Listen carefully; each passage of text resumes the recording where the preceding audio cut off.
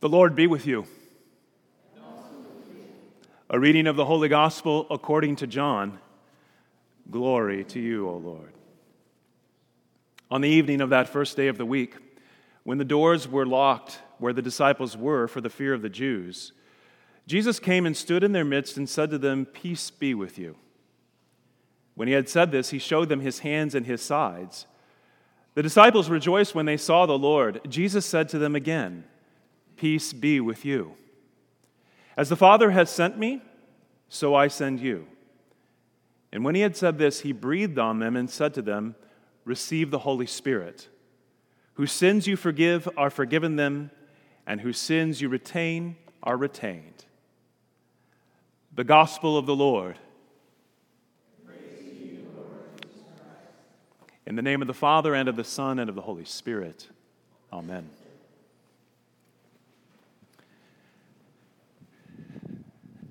So we are given two very powerful images of the Holy Spirit in our Pentecost readings. And the first one is his very name, which is Spirit. In the Hebrew, it's ruach. In the Greek, it's pneuma. And both of those are one of my favorite words. They are both an onomatopoeia, which means it's a word that sounds like what it means. Ruach, pneuma, wind and air and breath. And so on Pentecost, the Holy Spirit comes like that rushing wind, and he fills the house where all of the disciples are. And then in our gospel reading, which actually takes place on Easter evening, and Jesus comes to his disciples, I found it kind of ironic, actually, that the very thing we're all so concerned about these days, breath, or someone breathing on me, is precisely what Jesus does without a face mask, right? He breathes on his disciples and says, "Receive the Holy Spirit." But far from infecting them, Jesus confects them. He makes them into his apostles, and he sends them out on a mission by breathing his resurrected, immortal, divine ruach, pneuma, Spirit on them and into them. And it launches them on their mission. And then there's a second image that we've become pretty familiar with in the last several months, actually, here at Trinity because of our Ignite journey, which is fire. That transforming energy of the Holy Spirit. When he ignites faith in our hearts for Jesus. When he works in us all the other virtues like love and hope and the fruits of the Spirit.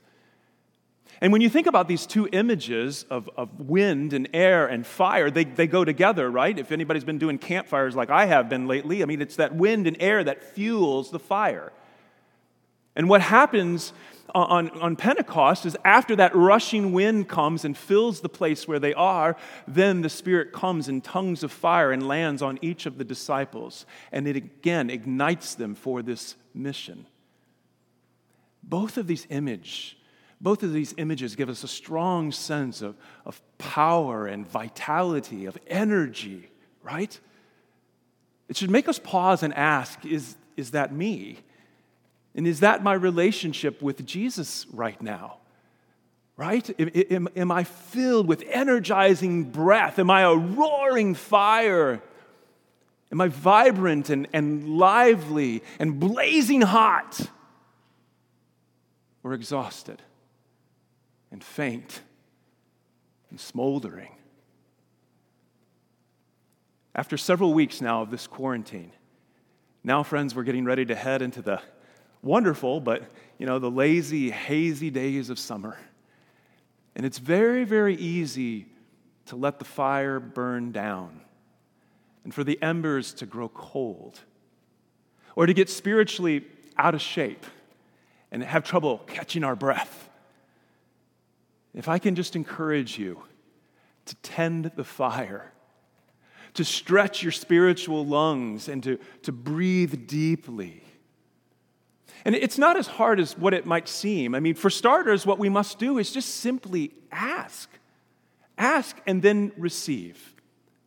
Two great promises. The prophet Isaiah prophesies about Jesus, this wonderful passage, that a smoldering wick He will not snuff out. When we are weak and faint and smoldering, Jesus is so gentle with us, he will not snuff us out. And then Jesus himself promises that the Heavenly Father will give the Holy Spirit to those who ask. So just ask. Ask for the Father, for the Spirit. Ask the Holy Spirit, come, breathe deeply into me. Set my heart on fire, Holy Spirit, for Jesus. Ask. He's going to answer that prayer. And then as you're praying, reflect on what the Spirit is already doing. It's very easy to get discouraged when you start thinking about what you think or feel isn't happening. Or to get exhausted when you think about what needs to be done and, I just don't seem to have the energy to do it. No. Just reflect on what the Spirit is doing and let that encourage you. Let that inspire you. Let that fire you up. So if I may, can I share with you this morning 3 things that I see the Holy Spirit doing in our Trinity family? And I got to tell you, for me personally, it's just really helping me right now to stay focused and be encouraged. Here's the first one. On this altar are 145 of Ignite generosity commitments. That's 55% of the regular giving households of Trinity have made a commitment to this journey. It's even more exciting than that. 22%, these families who have committed, on average, have increased their generosity by 22%. 22%.